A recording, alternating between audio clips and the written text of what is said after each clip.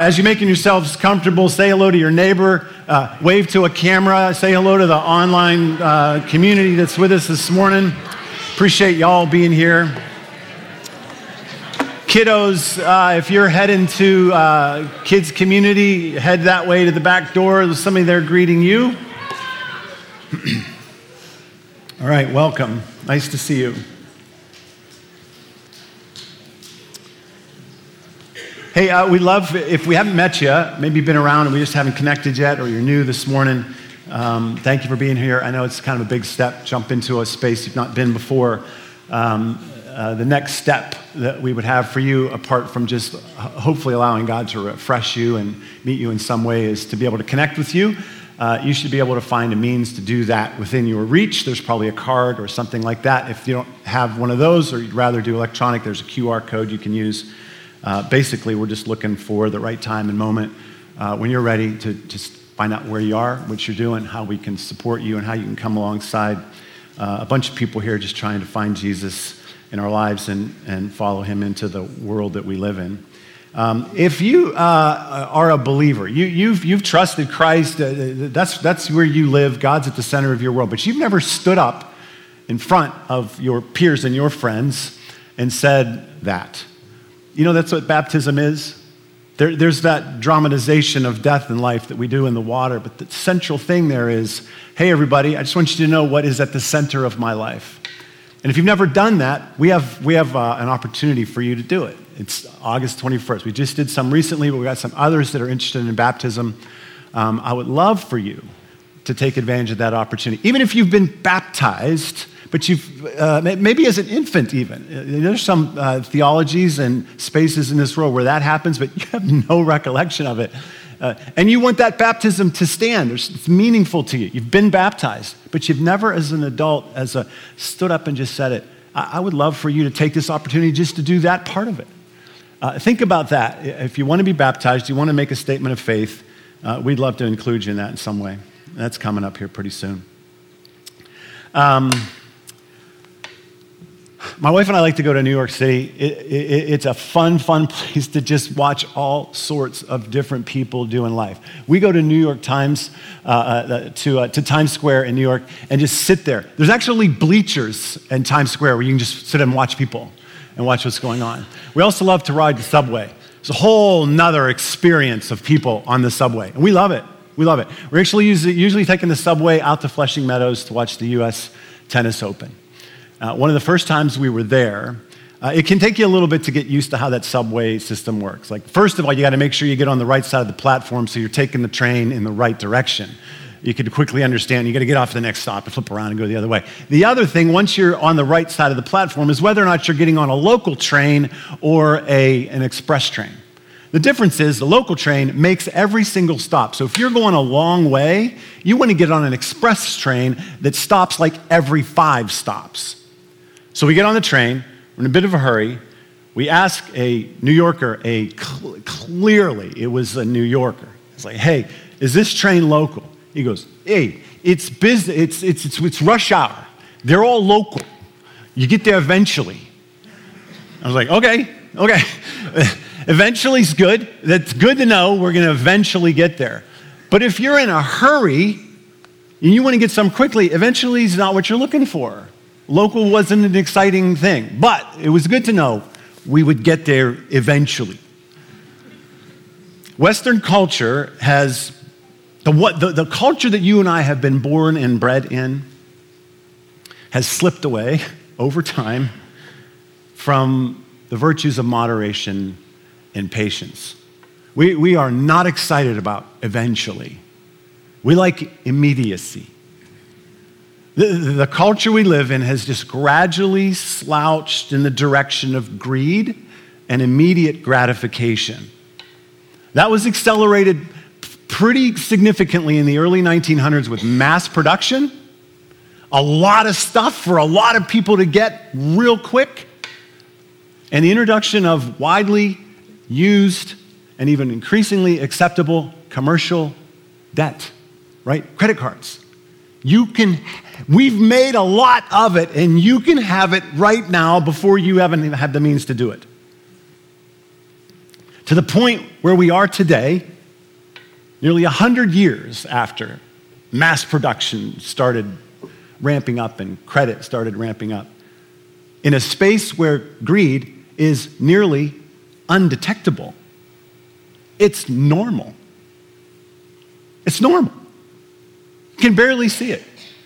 I remember reading Tim Keller, one of the great pastors and authors of our time, said, I've had people come into my office for a lot of things and admit humbly to a lot of problems and need to work through a lot of things. Not once, and almost every pastor can attest to this being true, not once has anybody walked into my office or his office or any pastor that I know and said, I'm struggling with greed. It doesn't come up because it doesn't seem like a thing. We can barely see it. I know you've heard me talk about this probably, but I love rejecting the get one free marketing gimmick. When I go to Sheetz and get a piece of pizza, you get one and you buy one and you get one free. And I always go up to the counter with one piece of pizza. And they say, hey, you get a second one for free. And I say, no, thank you. And then the head explodes outwardly. There's no way to grasp onto it. They're like, no, but it's free. Of course, you would take more. If you can have more, you would take more. And when it's free, you take it. I don't want it. And there is no universe where two pieces of mass-produced pizza are good on any level. But you should take it. If what you want, this is the world we live in. The thing of this is true, right? If what you want can be had, you should have it. And you don't have much time. That's the other pressure that we feel. If you should have it, if you can have it, you should have it without reservation and without delay. That's the clear message of capitalism without moral underpinnings and good character. Right? Those things can mitigate that and put capitalism in a different space. But without that underpinning, capitalism is simply, if you can get it, get it. And if you can get it quickly, get it quickly. The message is many things in your life must be accomplished. They must be attained. They must be acquired. And you don't have much time. That's the kicker. You don't have much time. The clock of your day, the clock of your week, the clock of your month, even the clock of your lifetime is ticking. And you are manipulated daily to feel that pressure. You got a bucket list? Bucket lists are great, right? People love bucket lists. It's also anxiety provoking. Because if another year goes by and you didn't check one off, you're like, oh man. So the bucket list turns into one of those things. Not just stuff you want to do, you want to experience those things. And the idea of not experience them is rough go. FOMO is real. Fear of missing out is real. The idea of never enjoying the advantages of great comfort that come from wealth, like the idea of never experiencing that. The idea of never experiencing the stability of a lifelong companion. As time shortens, it freaks us out. So we start to scramble to get those things because we can get them and we should get them before we run out of time. Eventually is not welcome in our world. And for most of us. Life is too short. I haven't got time for eventually. And you know what Jesus says to that? No, it's not too short. Jesus says, God hasn't designed you for immediacy. You, whoever you are,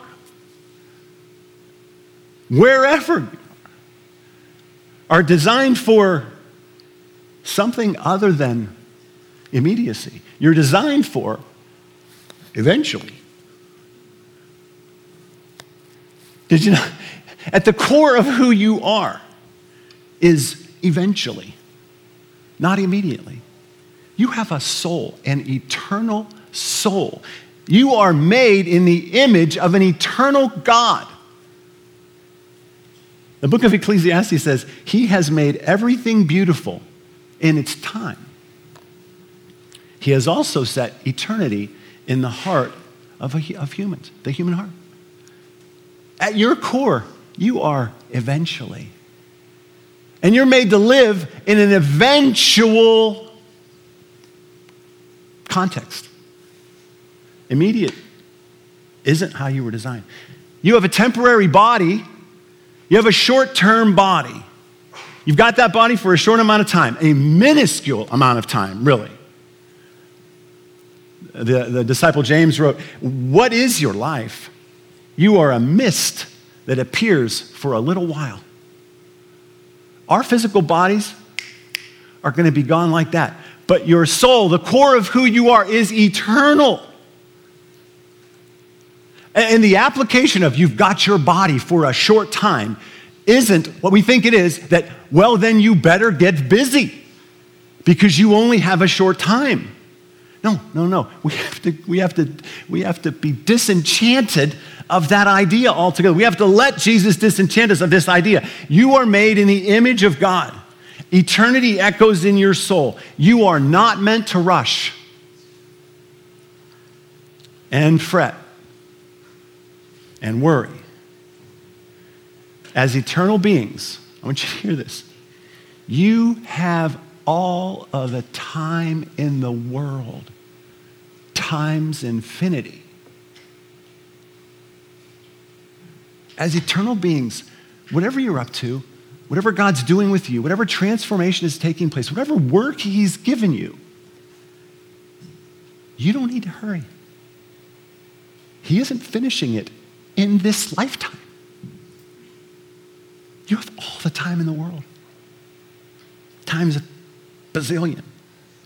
Jesus tells us the best things of your life are going to find their fruition in the next life.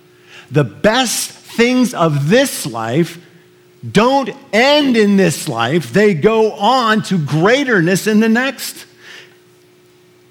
The satisfactions and the fulfillments and the perfections that are meant to be yours, they happen eventually.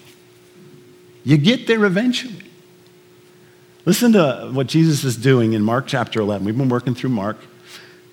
His detractors, as usual, are setting up a ridiculous hypothetical to test Jesus in hope of invalidating him and his teachings. They fail miserably again. But Jesus uses this opportunity, like I said, to disenchant all those with ears to hear. Then and right here, Jesus wants to disenchant them and us of this urgency to get everything done and fixed now in this lifetime. He disenchants these Sadducees and the people listening and us, if we pay attention, of the notion that we've got to get everything here. We've got to get it all done and it all fixed and it all accomplished because it all ends here.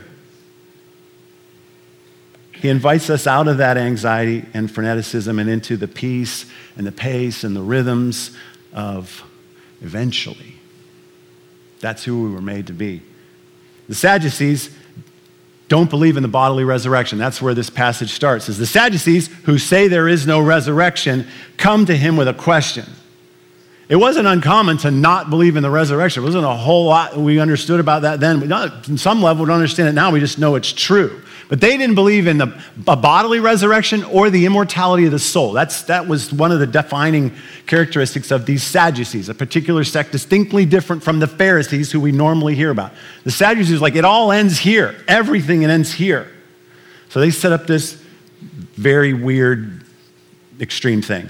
It starts with the truth. They say, look, teacher, which they don't really mean that. They're being cynical. Teacher, Moses wrote for us that if a man's brother dies and leaves a wife but no children, the brother then must marry the widow and raise up the offspring for his brother. It was his brother's responsibility to come and marry the widow of his brother and carry on his lineage through children that come of them. They say, that's what Moses taught. And they're like, okay, so what if there were 7 brothers And the first one married and died without leaving any children. The second one married the widow, but he also died, leaving no child. It was the same with the third. In fact, none of the 7 left any children. Last of all, the woman died too. These guys who don't believe in the resurrection go, at the resurrection, whose wife will she be? Since the 7 were married to her.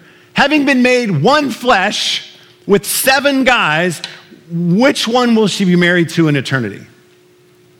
It's as though they're saying, this mess, along with any number of other messes we've gotten ourselves into, is going to create quite a confusion in eternity. How is God going to sort this out? And Jesus is my hero. He says, are you guys wrong because you haven't read the scriptures, which is like all they do, or because you don't understand the power of God? Which is it? Is your gibberish because you haven't done your homework, or you think God can't handle this? What is your problem? You obviously aren't reading your Bible, or you would understand the obvious thing that comes from the scriptures, that you do live into the next life. You can't read the narrative of God and not see that. But he says even more concerning than that is that you think God's going to be caught off guard by this and unable to work it out. Even if you miss such an obvious doctrine regarding life after death, Jesus says to these men, why is your view of God so poor? Why do you think, why wouldn't you imagine that with God there is so much more than this physical, visible world? He could go on with these men. You believe in a creator God that pre-existed this world. Where do you think he is? Do you think he's constrained by this world that he created? Do you think he only is within it? Everything's going to end. The God that created all of the cosmos and breathed life into place and sent his son. You think he's constrained by this world? Well, who is this God? Doesn't it make complete sense that he would be beyond your comprehension and is surely unimaginably fabulous?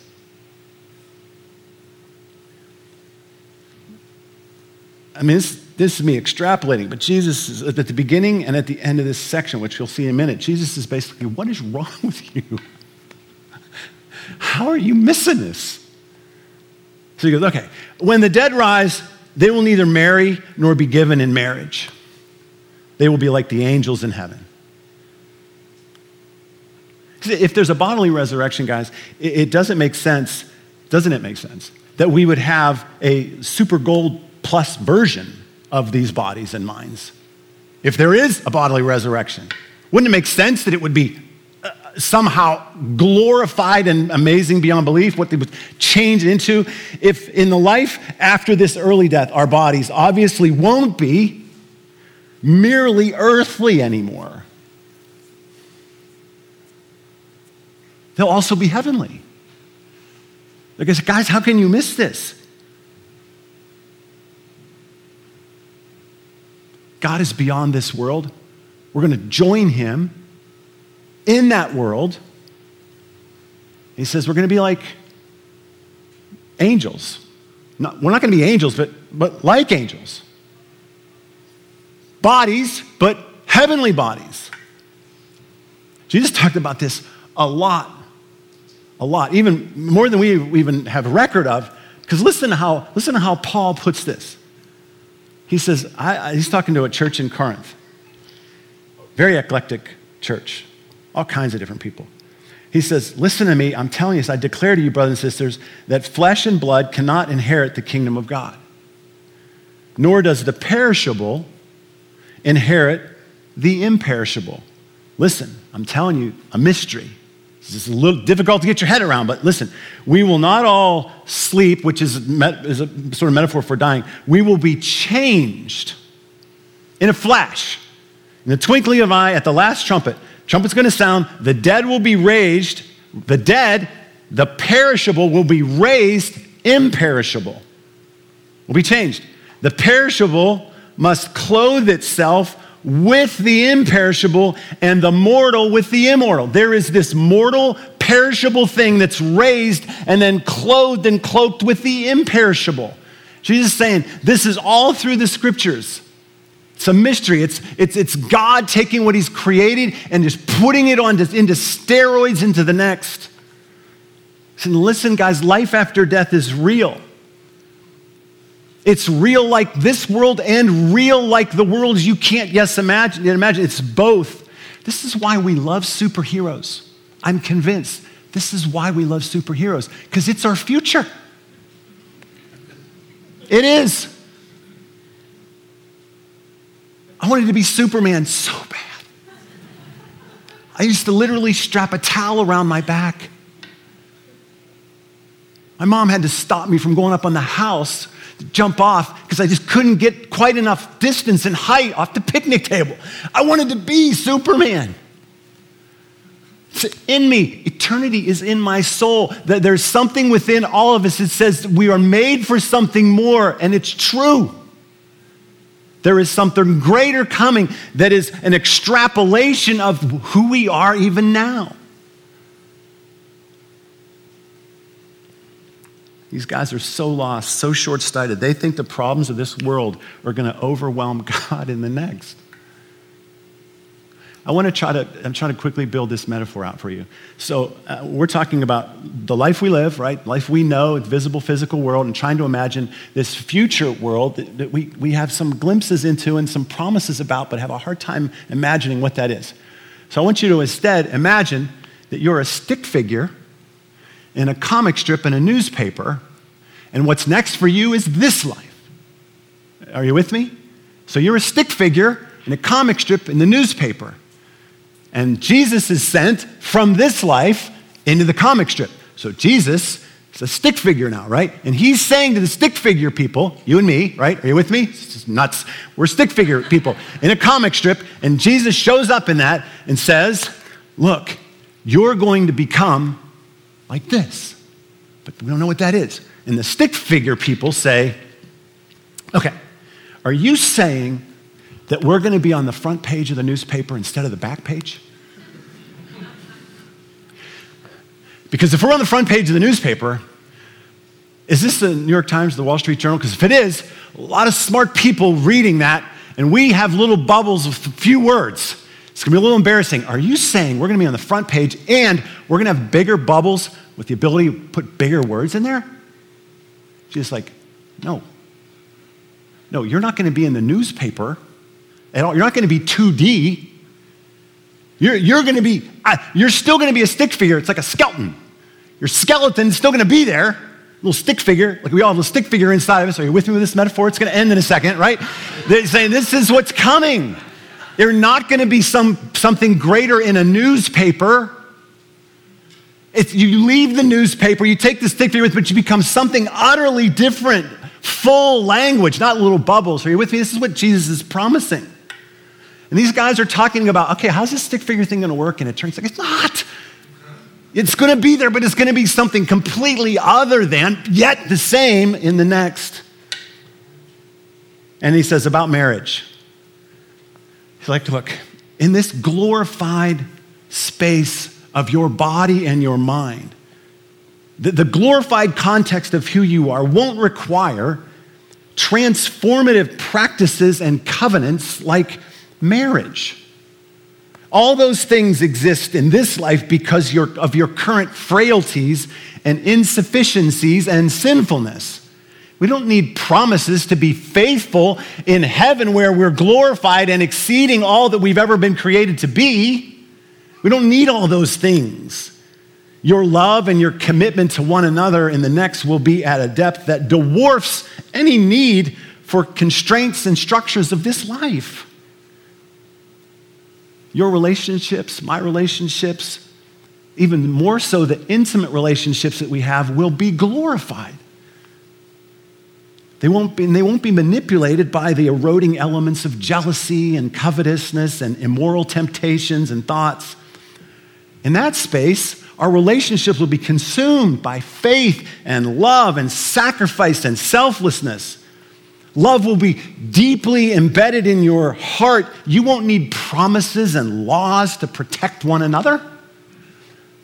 You won't need that. So he says, okay, enough about marriage. He's like, this isn't going to be a problem. About the dead rising, about resurrection. You guys don't believe in this. He said, have you not read the book of Moses? Which is a rhetorical question. They have read. It's like all they read. They have it memorized. Have you not read the book of Moses? The account of the burning bush. You remember this? Jesus says, remember when God said, I am the God of Abraham, the God of Isaac, and the God of Jacob. It's like, do you remember that? What is God saying? He's not saying, I used to be the God. He's saying, I am the God of these dead guys, which means they're not dead. I am currently the God of them. This is what Scripture says. This is what Mark wrote. Jesus said, He is not the God of the dead, but the living. Our lives don't end here. Eternity is embedded in your soul. He finishes with, you are badly mistaken. He starts with, what is your problem? Are you not doing your homework, or do you not believe in the power of God? And he explains everything. It's like it's right there in front of you. You guys are so wrong on this. It doesn't end here.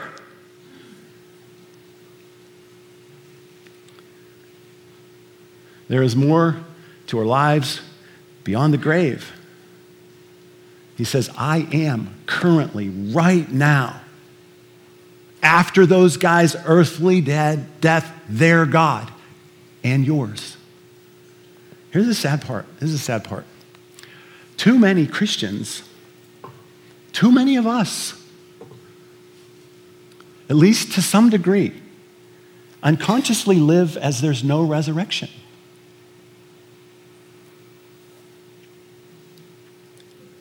I see it in my friends. I see it in the mirror. I see it in the church. On a practical level, we often live like this is it. We have the same anxieties, the same worries, the same frenetic pace because we're running out of time. We're not. The believer understands we're not. Christians who don't understand God's eternal design and the resurrection of Jesus are living like there is no tomorrow in the most profound and unsettling sense. There is a tomorrow. We have to look at our lives, look at the rat race that we often capitulate to.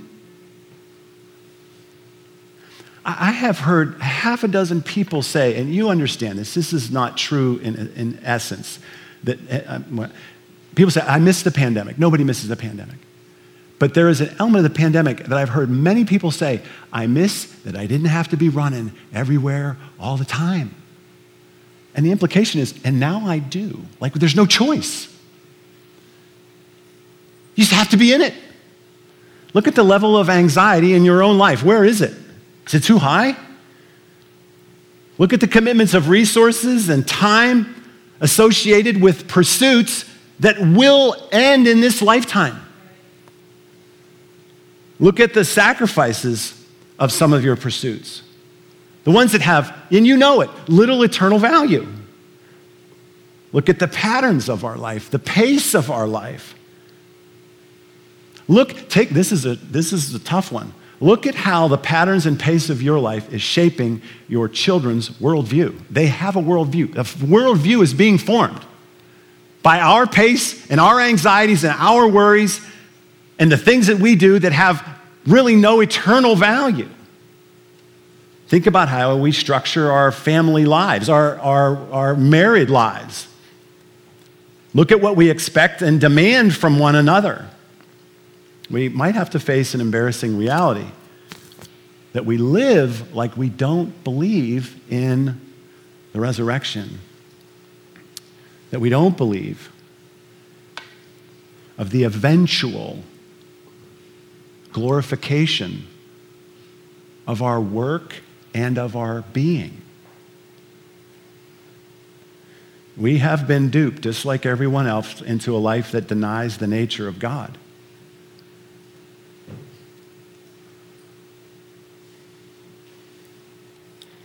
And what happens? Far too often, for those who are duped into the idea that it all ends here, what happens? What happens to those who believe it all ends here? And this covers the entire spectrum, from the wildly successful person to the disappointingly failed person. What happens throughout that spectrum? Those who achieve their dreams and those whose dreams have been shattered. Way, way more often than we would ever want to know, and we ever do know, take their own lives. Within the context of it's now or never, it shouldn't shock us that people take their own life. It should shock us that more don't. If it's now or never, and you've arrived, and when you arrive, you discover what you hoped that it would do to meet the eternal nature of your soul, it doesn't do. Is there anything more discouraging than reaching the pinnacle and it doesn't work? Equally devastating is, I'm so far away that I can never reach what I think would do it. I'm just going to quit now. What happens to those of us to anybody who doesn't or does think it ends here and now? We shorten our lives even more. It's sobering to consider that the starting line of the paragraph of my life could be the same as the starting paragraph of this event. The Smith family, who, based on their frenetic lives, obviously don't believe in eternity and or any eventual resurrection into it. You know, what do people see? How would they describe it? Does it look any different than those that are purely living in a secular worldview with no God and no resurrection? On a practical level, are we any different? Does your life reflect the pace and the peace of eventually? You are designed to culminate eventually. And not in this world, but the next. I dare say you should have your sights set on nothing that does not reach beyond this world as a believer. Why would you? Whatever you do, it should be clear that it can only find its fruition in the next. If what you're doing, if what you're pursuing, if what you hope your children attain to finds its resolution in this lifetime, you're not designing your life from an eternal point of view where things culminate in the next. I am jumping in your chili here. I'm using some examples that are very mundane. You're like, oh, this again. You know, it's like, just hear me out. And whatever it is for you, make the leap. But these are just kind of contextualizing examples. Where does a continuously intensifying sports routine for your kid find its ultimate reward? What is the end goal of that? It's in this world mostly, right? If not completely. Where does a compulsive pursuit of a 4.0 grade point average, which apparently is low now, I can't even tell you if I would have graduated at this point, what my grade point average. A top tier, where does a compulsive pursuit of top academic performance and top tier college scholarship find its ultimate reward? This world or the next? Where does an increasing stock market and real estate investment strategy find its ultimate reward? Usually. All of the stuff of this life can be adapted. It can be adapted depending on how we live within it to have eternal use. But without that intentionality, the things that we are wrapped up in, if we are honest about it and it was successful, what would success look like? It wouldn't be in the next life, it would be this one. Conversely, where does a once a week, full day Sabbath rest from all things through which we find meaning and significance find its reward? What do you get in this lifetime from taking a break every week from everything that gives us significance and meaning? Where does that get us in this lifetime? It gets you behind in this lifetime. Where does a life consistent in its unnoticed offerings to the poor and the marginalized, unnoticed, unrewarded offerings to those who need it, where does that get you in this lifetime? It doesn't. You have to find a way to make sure people notice without you making a big deal of what you did. And then, where does it land you?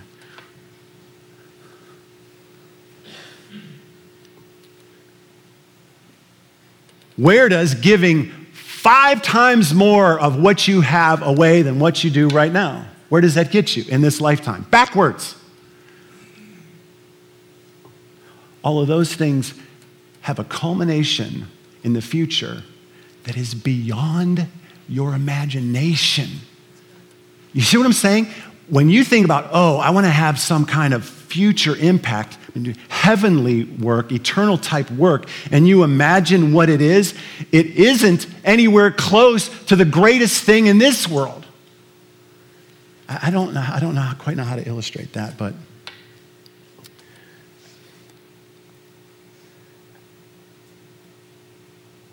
if you truly believe in the resurrection of Jesus, would your life be made up more of the first things I'm talking about or the second things?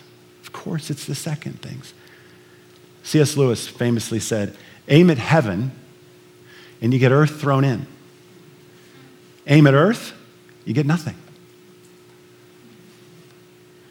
What if you get very little done in this life, but you pray? That's like turning down the second piece of pizza. That doesn't even make sense. To get to the end of your life.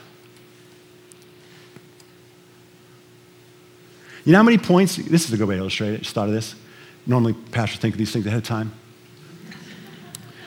The greatest thing you do in this lifetime gets you between 1 and 3 points, earthly type stuff. You make a $1 billion, you get 3 points. Now we'll give you 7. 7 points for that. When you pray, you get like 2 points in this lifetime. It's not where, you look around, you go, you get a lot of points for making a lot of money. You don't get a whole lot of points for praying.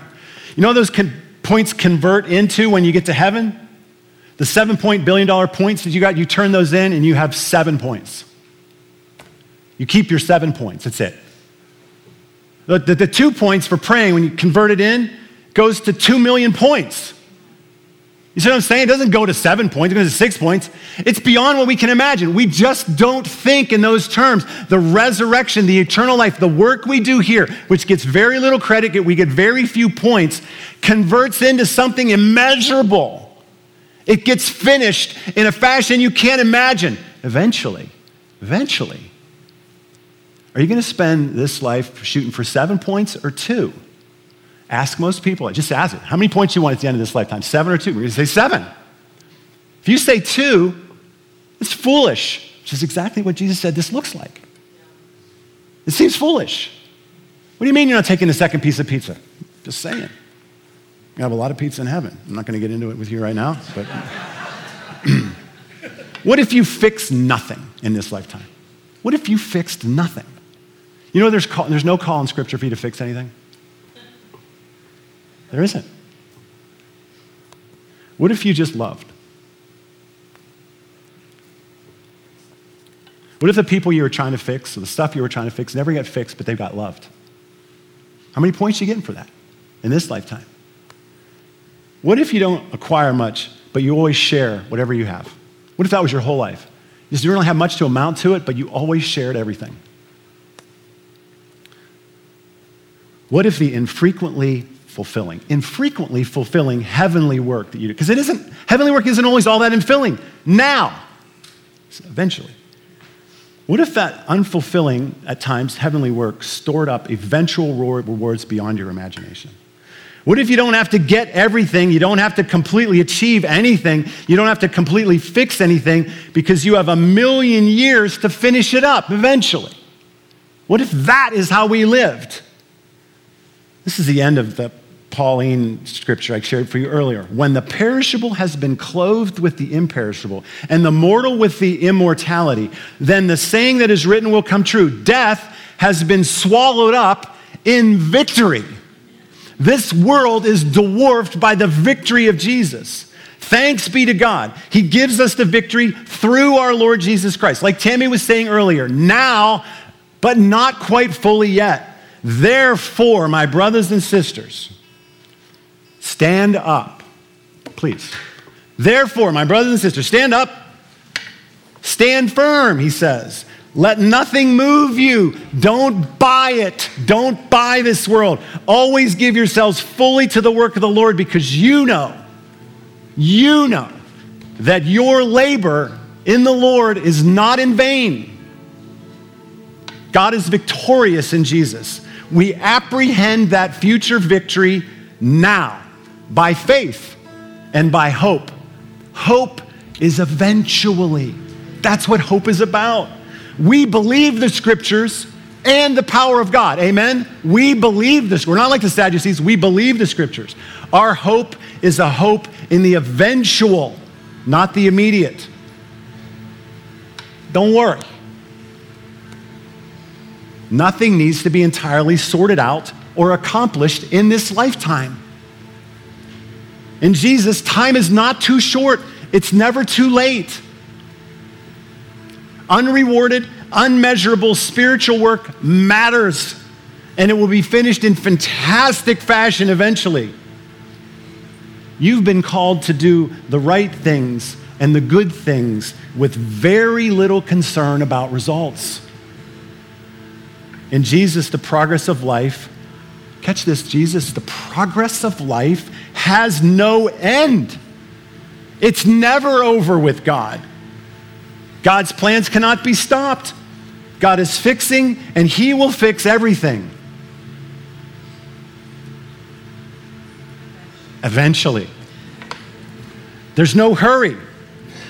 Whatever your lot in life, whatever you face, God will see you through. God prevails. God will win. It's a certainty. One day, everything will be as it should be. Including us, eventually. Including us. Way to go, church. One day, our work will, I'll point to you when I want you to talk. Okay? Our day will take on immeasurable results. Don't worry about it.